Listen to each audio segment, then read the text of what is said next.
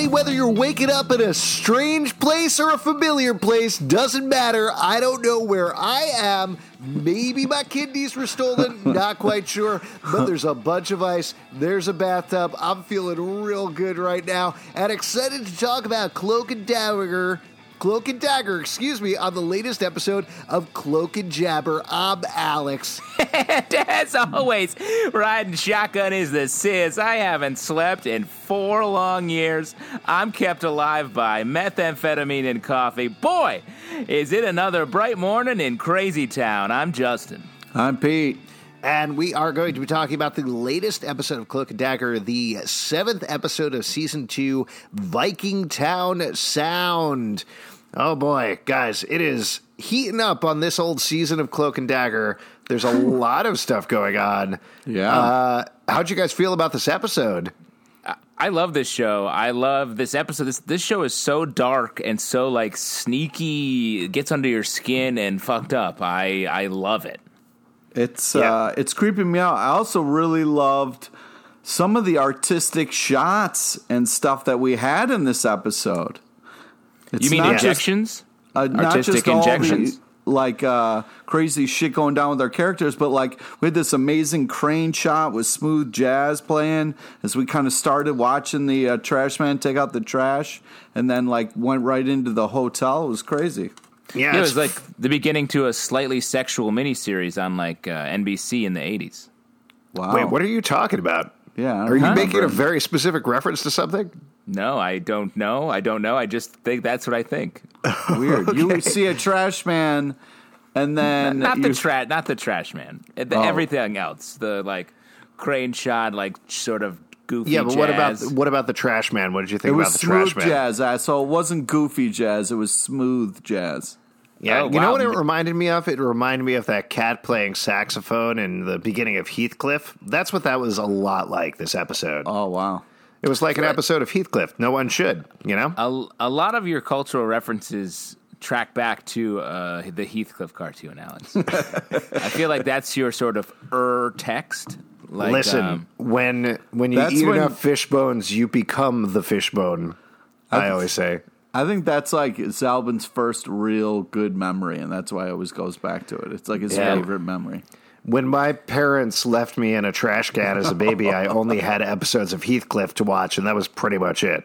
Wow. Raised by a junkyard cat. You know who wasn't raised by a junkyard cat? Our New Orleans correspondent, Brett Macris, who gives us notes for the previous episode. He gave us some notes here for Season 2, Episode 6, B-Sides, before we get into the recap, before we get into the show proper. He's going to talk us through some stuff here. So here we go. So I just got done with Jazz Fest and have been at multiple block parties. I've been a hell of a day off here in New Orleans. My notes may reflect this, but first things first. Oh, man, he is really on me about this. Marigny. Okay, Alex is real close to pronouncing this, but I think my phonetics were a bit misleading, so I'll get better detailed. Marigny. The mare is pronounced like a female horse. Oh, look at that beautiful mare over there. Marigny. Okay. I definitely got it right that time. No further notes needed. The show opens with Tandy's perfect scenario hand in hand with Ty on the banks of Lake Pontchartrain. It's hard to believe that anyone's perfect scenario starts on the shores of Lake Pontchartrain. I gotta say, Brett has been like hardcore against Lake Pontchartrain on this podcast. Yeah, well, it's owned by Roxxon. I understand. No, that's the part that's not real. I mean, it's a big lake. I don't know. Yeah. Well, the living room they're all celebrating Ty's acceptance to the police force is pretty typical of a New Orleans home. Crown molding, big fireplace, big windows, and history. History and the stories it carries seeps into everything. Ooh, very poetically said. Yeah. I couldn't tell where Tandy and Ty take their imaginary walk, but my wife said it looks like the bayou. Well, I guess we're just paying 2 consultants now. Well, bring the whole family, Brett. Jeez. Have your newborn baby. Have Brooklyn chime in. Why not? All right, here we go. Here, that means Bayou St. John, awesome neighborhood with a really cool river flowing through it. Bayou Bugaloo is in a couple of weeks, and the river is flooded with homemade floats and rafts and big inflatable floating devices.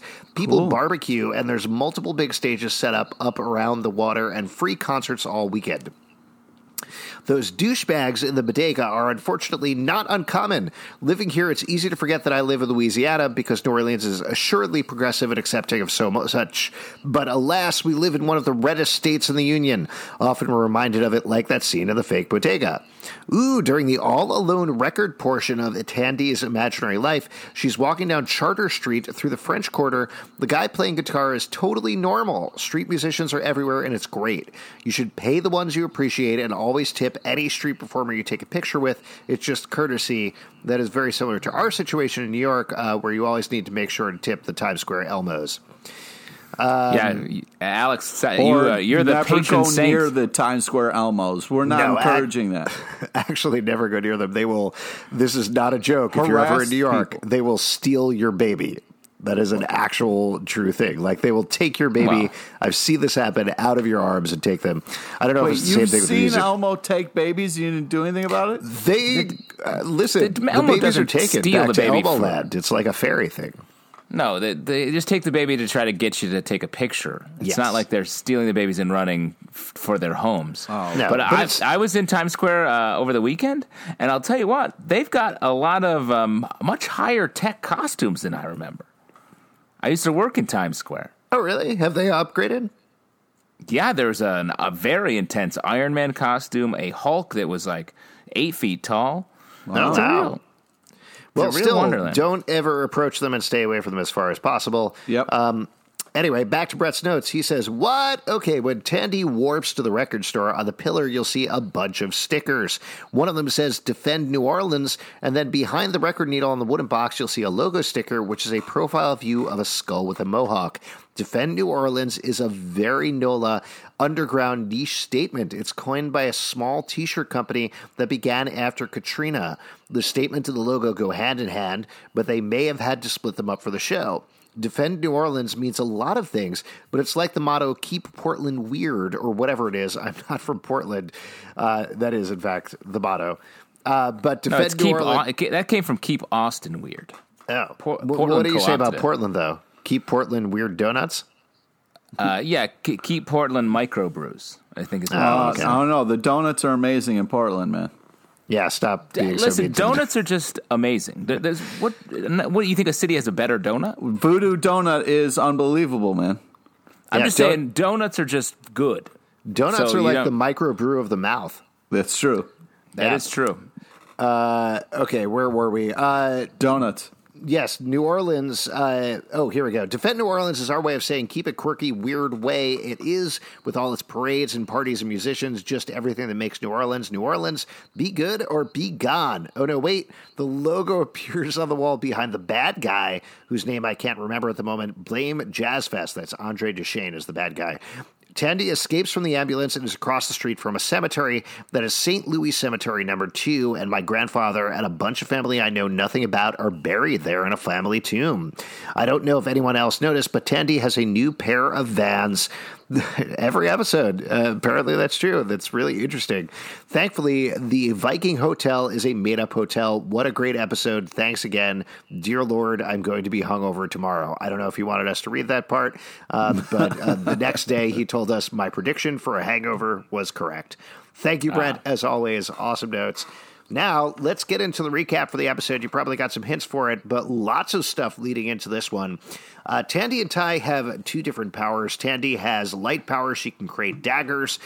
She can also create a Hadouken ball, and she can also go into people's hopes. Ty has dark powers. He can teleport places. He can go into a place. He can bring people inside of his cloak into a place that we're calling the Dark Force dimension like it is in the comics. They haven't really used that in the show. And he can also go into people's fears. Last episode, Tandy was tracking down a human trafficking ring and got captured herself. And in the process, due to Andre Duchesne, who we mentioned earlier, who also got hit with the same Roxxon energy that gave them their powers, he was able to go in her mind and essentially trick her into giving up her daggers. She gave up her powers. She gave up her hope for his despair. He's a little bit of a riff on the comic book villain Despair. It's also, I assume, actually pronounced despair. I would think it is, actually, Alex. Yeah. Oh, okay. But, I like that southern twang you threw in. Yeah, the twang was nice, man. Despair. Yes. So he gets these horrible headaches. The only way he can cure the headaches is by essentially absorbing other people's hopes, taking all the hope out of them. But there's a double purpose there. He takes those girls, he kidnaps them from impoverished neighborhoods using other people that he works with at his social workplace and pimps them out, essentially. We find out much more about that this episode, but that's what's going on with him. Other characters you probably know about, there's also Detective Bridget O'Reilly that was also split in two by this strange energy. The Detective Bridget O'Reilly left on the outside is very meek. She doesn't have a lot of power. She doesn't have a lot of skill. She's very scared about things. But then there's another one, which we're calling Mayhem, and she was sucked inside of the Cloak. Now, inside the Dark Force dimension, there's a couple of areas, including a gas station, which you don't really need to worry about. The main area you need to worry about is the record store. There's a big record store that has, I don't know what you guys would call it. It's not exactly memories. It's more feelings, ideas. It's something I would say memories. Memories. Yeah. It kind of is, because Andre was able to use it last episode to take Tandy through a bunch of alternate universe scenarios in order to figure out her weakness and take player hope. So there's a couple of characters who are wandering around in there. Mayhem is trapped in there. Andre Deshade is able to access it, and both Cloak and Dagger, Ty and Tandy, don't know about it necessarily. Tandy went in there, but it's unclear exactly what it is. And one other character that came out of there. Oh, go ahead, Justin. I was going to say, I think the record store is like, it's almost like what your top of mind personality is, it feels like. In this episode especially, the way that Andrea controls Ty feels like it's just like the driving force of your feelings at any given time. Yeah, I think that's fair. I kind of look at it as like a waiting room, like in Beetlejuice. You know, it's like you're stuck in the kind of like record store waiting, kind of a limbo situation. Yeah, there was that dude who said, "Coach, I think we died." Yep. That, definitely indicated that you're right on the Beetlejuice front. And there's also the head shrinker. Don't forget about the head shrinker. No, you can never forget about him. Yeah. Other things that you probably know, there's a detective called Connors who framed Ty for the murder of Bridget's cop boyfriend. He was in the Dark Force dimension for a very long time, had essentially all of the evil sucked out of him while he was in there, and came out, offered to help Ty clear his name. In the process, Ty brought Connors to his father. His father kicked the shit out of him. So Ty brought Connors to his mother. His mother is a lawyer, but tied him up, and that's where we last left Connors. What else? I think that's pretty much it, and we'll probably cover everything else as we walk through the episode. So, Justin, you want to walk us through? Yeah, sure. Yes. Yeah, before we get started, I just want to get your guys' take on the whole headaches, migraine thing, because personally, I've seen people with migraines like take other people's hope, and I think it's kind of fucked up. So I just wanted to see if you also guys agree with that before we get into the episode or not. I mean, great question, Pete. I would say I get some pretty bad headaches sometimes, and I just drink a Coke instead of taking people's hope. Nice. So both are options. You can go. Actually, Alex, the main ingredient in Coke is hope. Oh, so shit. you're drinking people's hopes. And man. Pete, let me ask you: did you lose your hope at some point? Not quite yet, but it's almost all the way to gone. Yes. So Okay, great. Tomorrow I'll have a Coke near you, and we'll just see what happens. It'll be a fun. Stay away from the jazz trumpet, Pete. Is what I always. I also saw that in Doc Hollywood. Though, if you're in trouble, just drink a Coke. That usually helps. Man, you're like on it with these references today. Yeah, dude. Beetlejuice and Doc Hollywood, you said? Super fresh stuff, guys. Real quick, I'm going to do count of three. What's the best Michael J. Fox movie? Ready? Wait. Three. I got to think a little bit before you. Okay. No. One, I'm ready. 2, 3. Back to the Future. Oh, okay. All right. What were you saying, Zelvin? I was saying Doc Hollywood. Oh. What were you saying, Pete? Back to the Future. Nah, it's Doc Hollywood. All right, let's get into the recap for the episode. Justin, walk us through it. The secret of my success. So we start on the jazz trumpet that Pete talked about and so effectively turned me on, where Tandy is trapped. Andre's playing it, and then once he's taken the hopes out of someone, that gives him the freedom to just get into some sick jazz, which I thought was an interesting connection for him. He's a villain due to his love of music. Well, the interesting thing about this episode, we found out that Andre Duchesne was the big villain of the season last episode. This one, I think, spent some time. I couldn't quite tell if they were trying to elicit sympathy for not him or just explain his motivation. What was your guys' take on that? I think they were just kind of explaining it.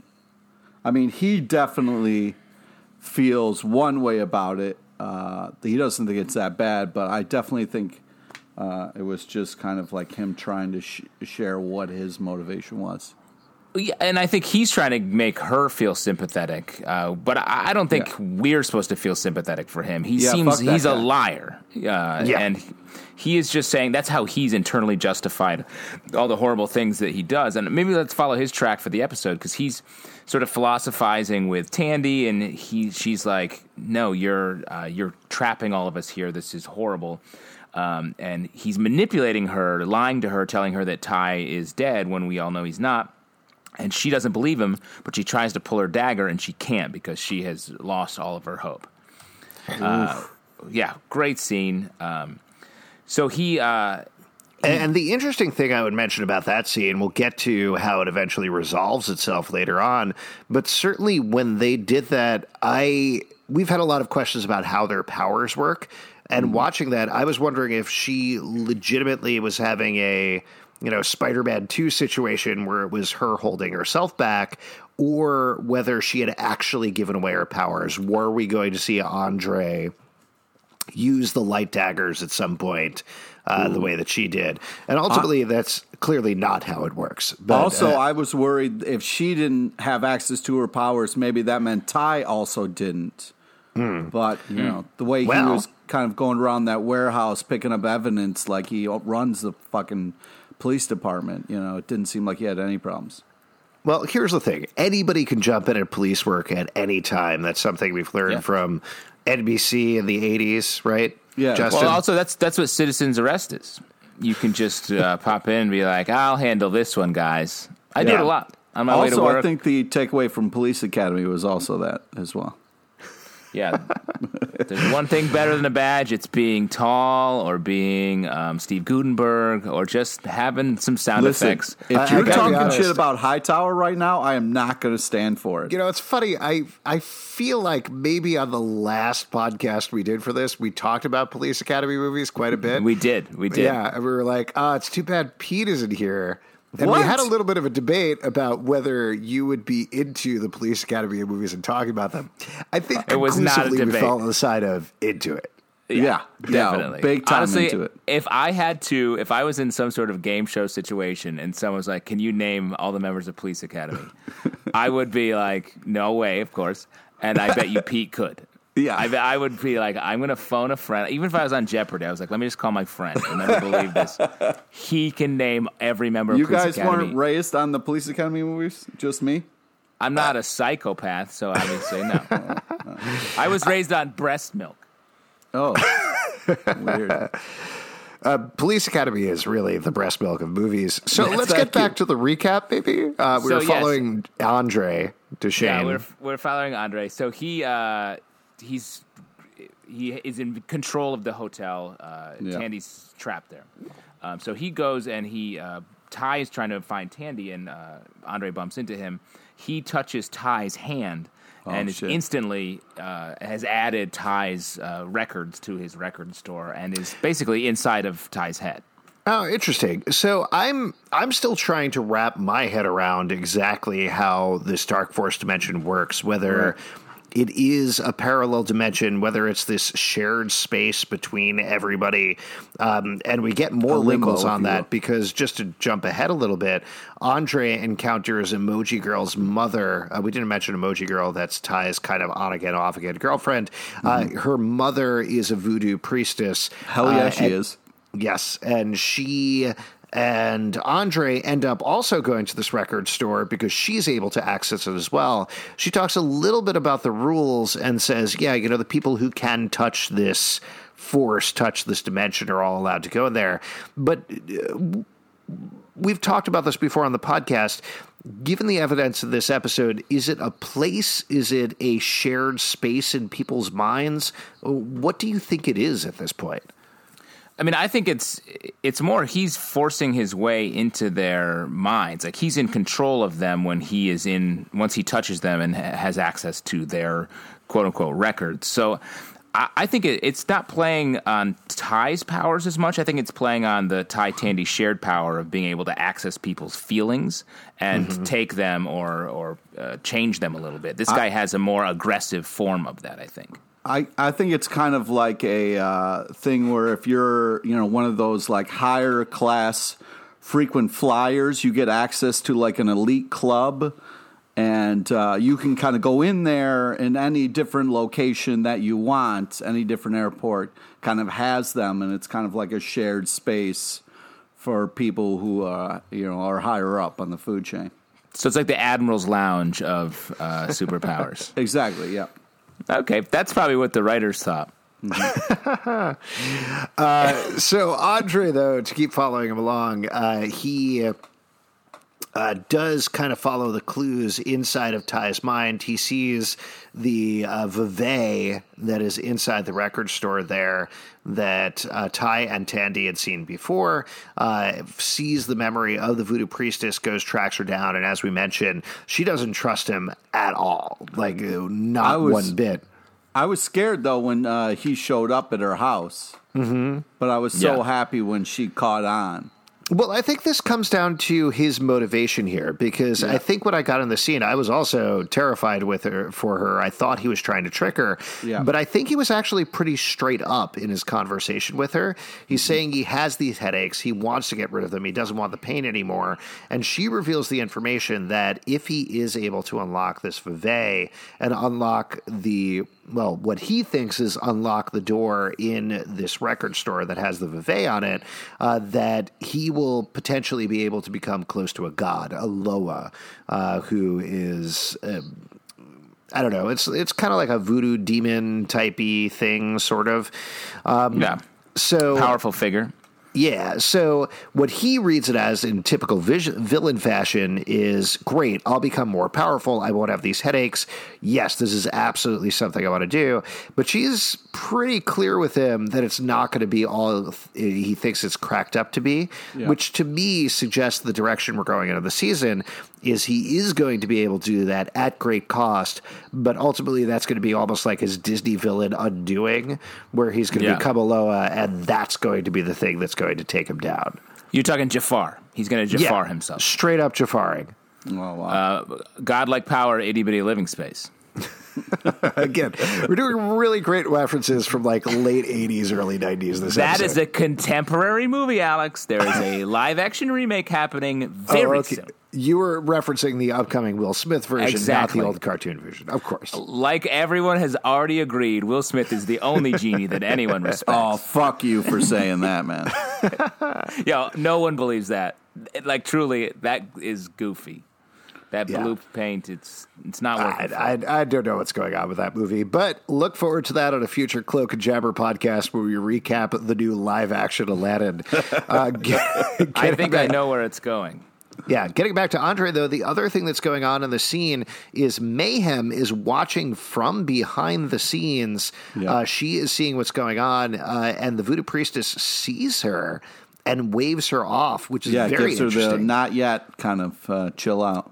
Yeah, now to jump over to what's going on with Mayhem, and this is definitely jumping around here, but I loved what was going on with her in this episode. She was essentially set up first as a twist, then as the villain of the season.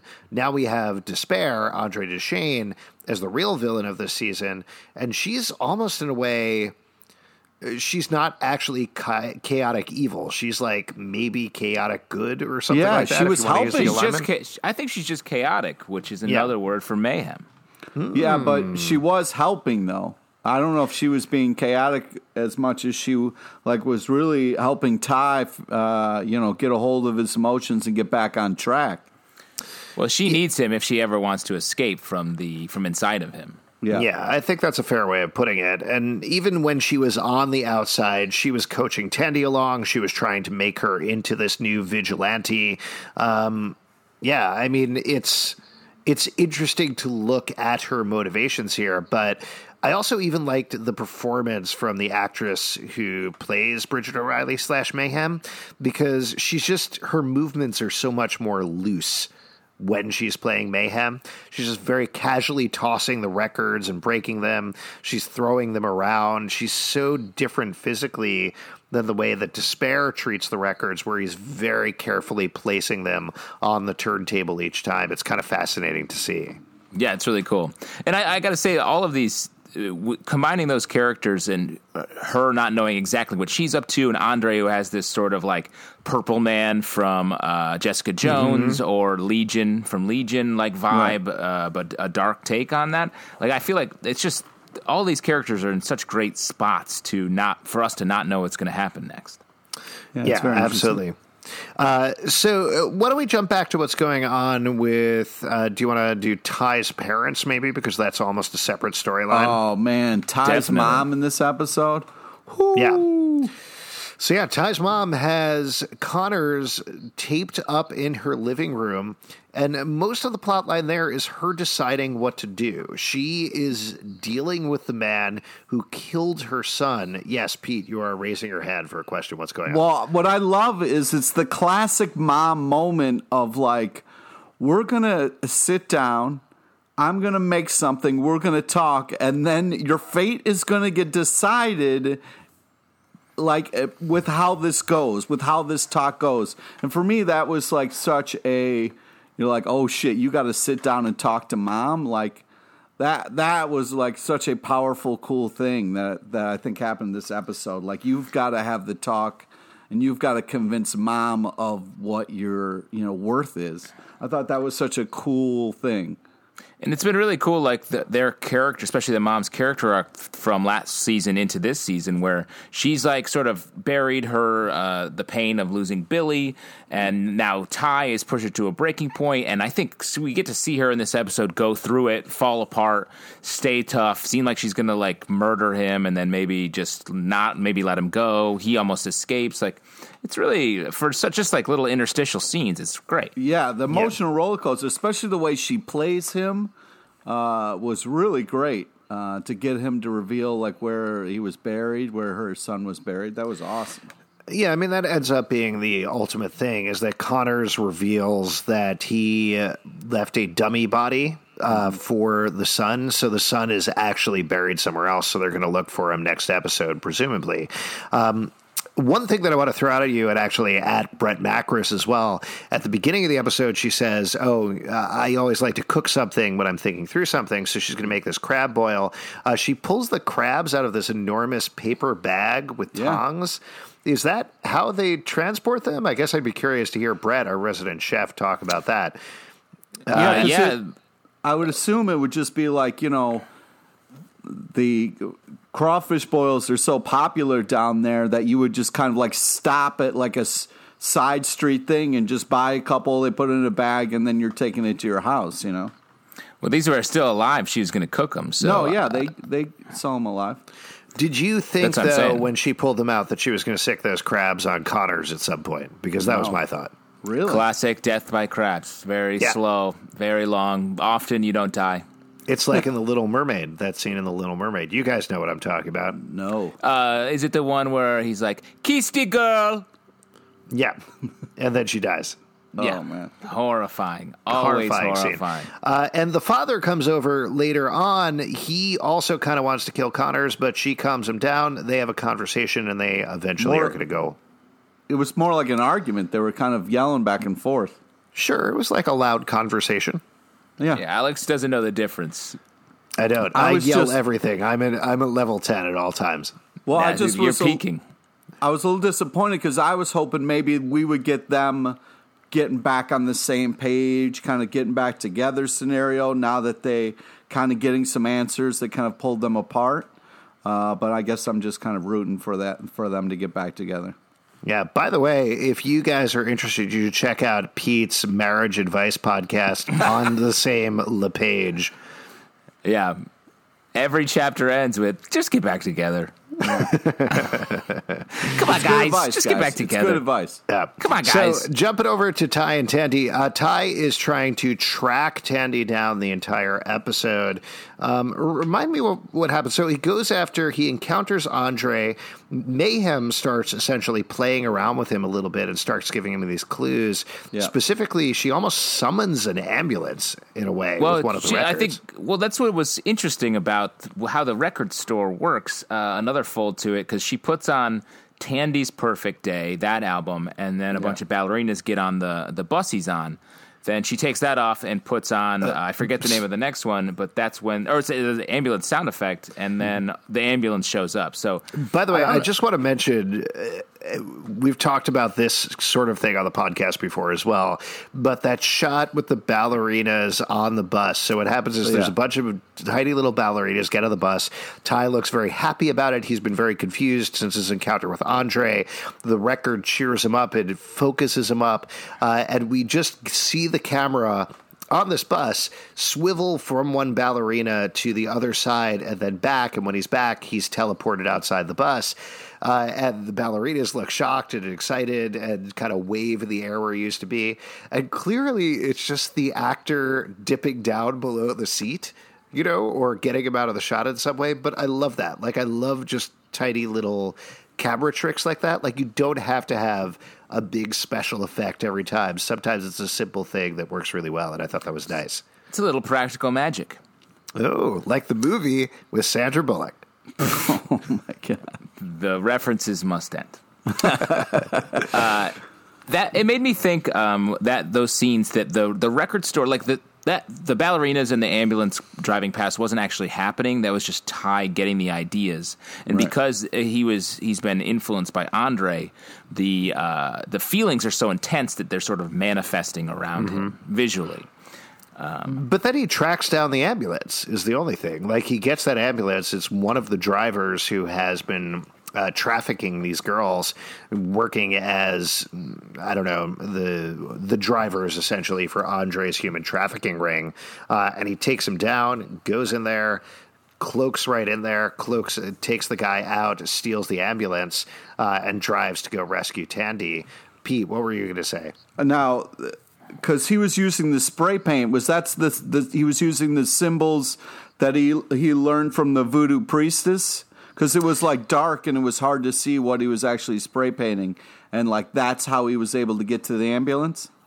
Yeah, he's been using these vivets to focus his teleportation to go to the place he needs to be. Yeah. This scene I thought was so well shot and so cool. As you were saying, he takes a bunch of spray paint, he goes on a roof and draws an enormous vivet because he knows he needs to track down Tandy. And they have this gorgeous shot from very high above the New Orleans skyline of him standing on the roof with a vivet. Yeah, great music playing too as that was all happening. It was really good. That's another night that I'd throw out there that we have talked about a lot, is the use of music on the show. Yeah.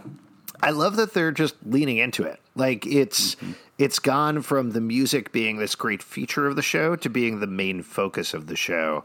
How do you guys feel about that? Yeah, it's great. I love all the music. I think it's really well done, and especially later when we kind of get a showdown. But I would like to say, we were just talking about Ty teleporting with the ambulance. The scene where he teleported out of the ambulance as it was crashing into the hotel, I fucking was going nuts. That was so cool. Well, we'll get there in a moment. The whole end sequence was superb. Really good. Jump back to Tandy and what's going on with her. And let me just say, Alex, before you jump out of this, since this is probably the last time we'll get to hear you say Vevey, the way you say Vevey is almost ASMR. It's like, wait, really? It's very calming. Oh, thank you. I thought you were going to say something insulting, so I appreciate that it was nice. Nope. Wait. Nope. Huh. I'm all compliments. Wow. That's crazy. I was waiting for a little jab or something at the end, and it didn't come. I don't even know how I'm saying it, but I appreciate it. I hope I don't affect it, sort of Schrodinger's cat. Oh, man. Vivi! Oh, No, see, that was awful. Stop. That's right. While you guys are referencing Doc Hollywood, I'm referencing Schrodinger's cat because I'm a high-class motherfucker. Wow. All right, Let's jump over to Tandy. So she is being trapped in this hotel, and we find out a lot of awful, awful, awful stuff about this human trafficking ring this episode. Yeah. She is... They keep telling her she's devoid of hope, but she's clearly not completely devoid of hope. She's given up her dagger, but she's not quite as trapped as another girl that she meets this episode who has been completely have all of her hope ripped out of her. There's the You're talking about the tattletale? The rat? You're talking about the rat lady? Yeah, the rat. Are you going to insult this lady who has been captured by a human trafficking ring and devoid of all hope? No, but, it was upsetting, okay? I was still upset at her for a little bit, and then I was proud of her, but I was a little upset. Oh, okay. What a dad. So this girl that Tandy meets has lost all of her hope. What she finds out is they're all taken to this hotel called the Vikingtown Hotel. Viking Hotel, right? Not Vikingtown? Viking Hotel. Viking Hotel. There's only one way in, one way out. Yes. And she's told what they do is they do laundry. They clean up the place. It's not too bad. They just live here. That's really all they need to do. Of course, that's not really all they need to do, but that's what she's told, at least at the beginning. And they work for Andre. They work for this woman who works for Andre, and they keep everything clean. And they have been told repeatedly that anybody who tries to escape dies. And in fact, as Tandy finds out later in the episode, they were told that all these girls who Tandy and Ty rescued a couple of episodes back died in the process of escaping, which of course Tandy knows is not true. Yeah. Now, because Tandy is not completely devoid of her hope, she tries to escape from the hotel. She runs out. She gets trapped immediately. As Pete mentioned, she's told there's only one way in, only one way out, just like a Viking stronghold used to have. And she's taken back, and she's drugged. She's drugged by the girl. She's basically powerless and frozen. She is dressed up in a pretty white dress and a headband. It's terrifying the entire time. She is told that I think she's told Ty is dead, right? And multiple times. Yeah. And she just doesn't believe it, but she literally cannot move. And then we get a horrifying sequence towards the end, which I thought was so effectively done, where a man comes in to the hotel room where she's sitting frozen on the bed. Yeah. I was like, what am I about to watch right now? What are we doing? And it puts money down on the table. Of course, it's clearly a sexual thing. But what I thought was so effective and so terrifying about that is they never showed the man's face, because it doesn't matter. It's all about what's happening to Tandy in that moment. Yeah, so well done, so horrifying. The way that these characters are all emotionally trapped there, and it's just the show is very dark. And so when we get to finally see the girl that we didn't think was going to be able to come back, Tandy talks her up a little bit. She steals a phone from the security guard. Yeah, that was huge. Because he's like, the candy robot stole my Snickers, which was huge. The vending machine stepped up. Vending machine saved the day, man. I mean, listen, I am never going to be able to go up to a vending machine without thinking about it as a candy robot from now on. Yeah. And then her hope is reignited by Googling herself, just like all of us. I don't know. Can we talk about the showdown here before we get to the complete end here? Well, yeah. So Tandy gets her dagger back.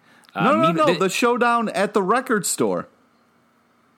Yeah, what showdown at the record store? Mayhem is trashing the record store? No. When it's the voodoo priestess versus evil guy there. Andre the evil, we talked about trumpet that. player. What did you want to say about it?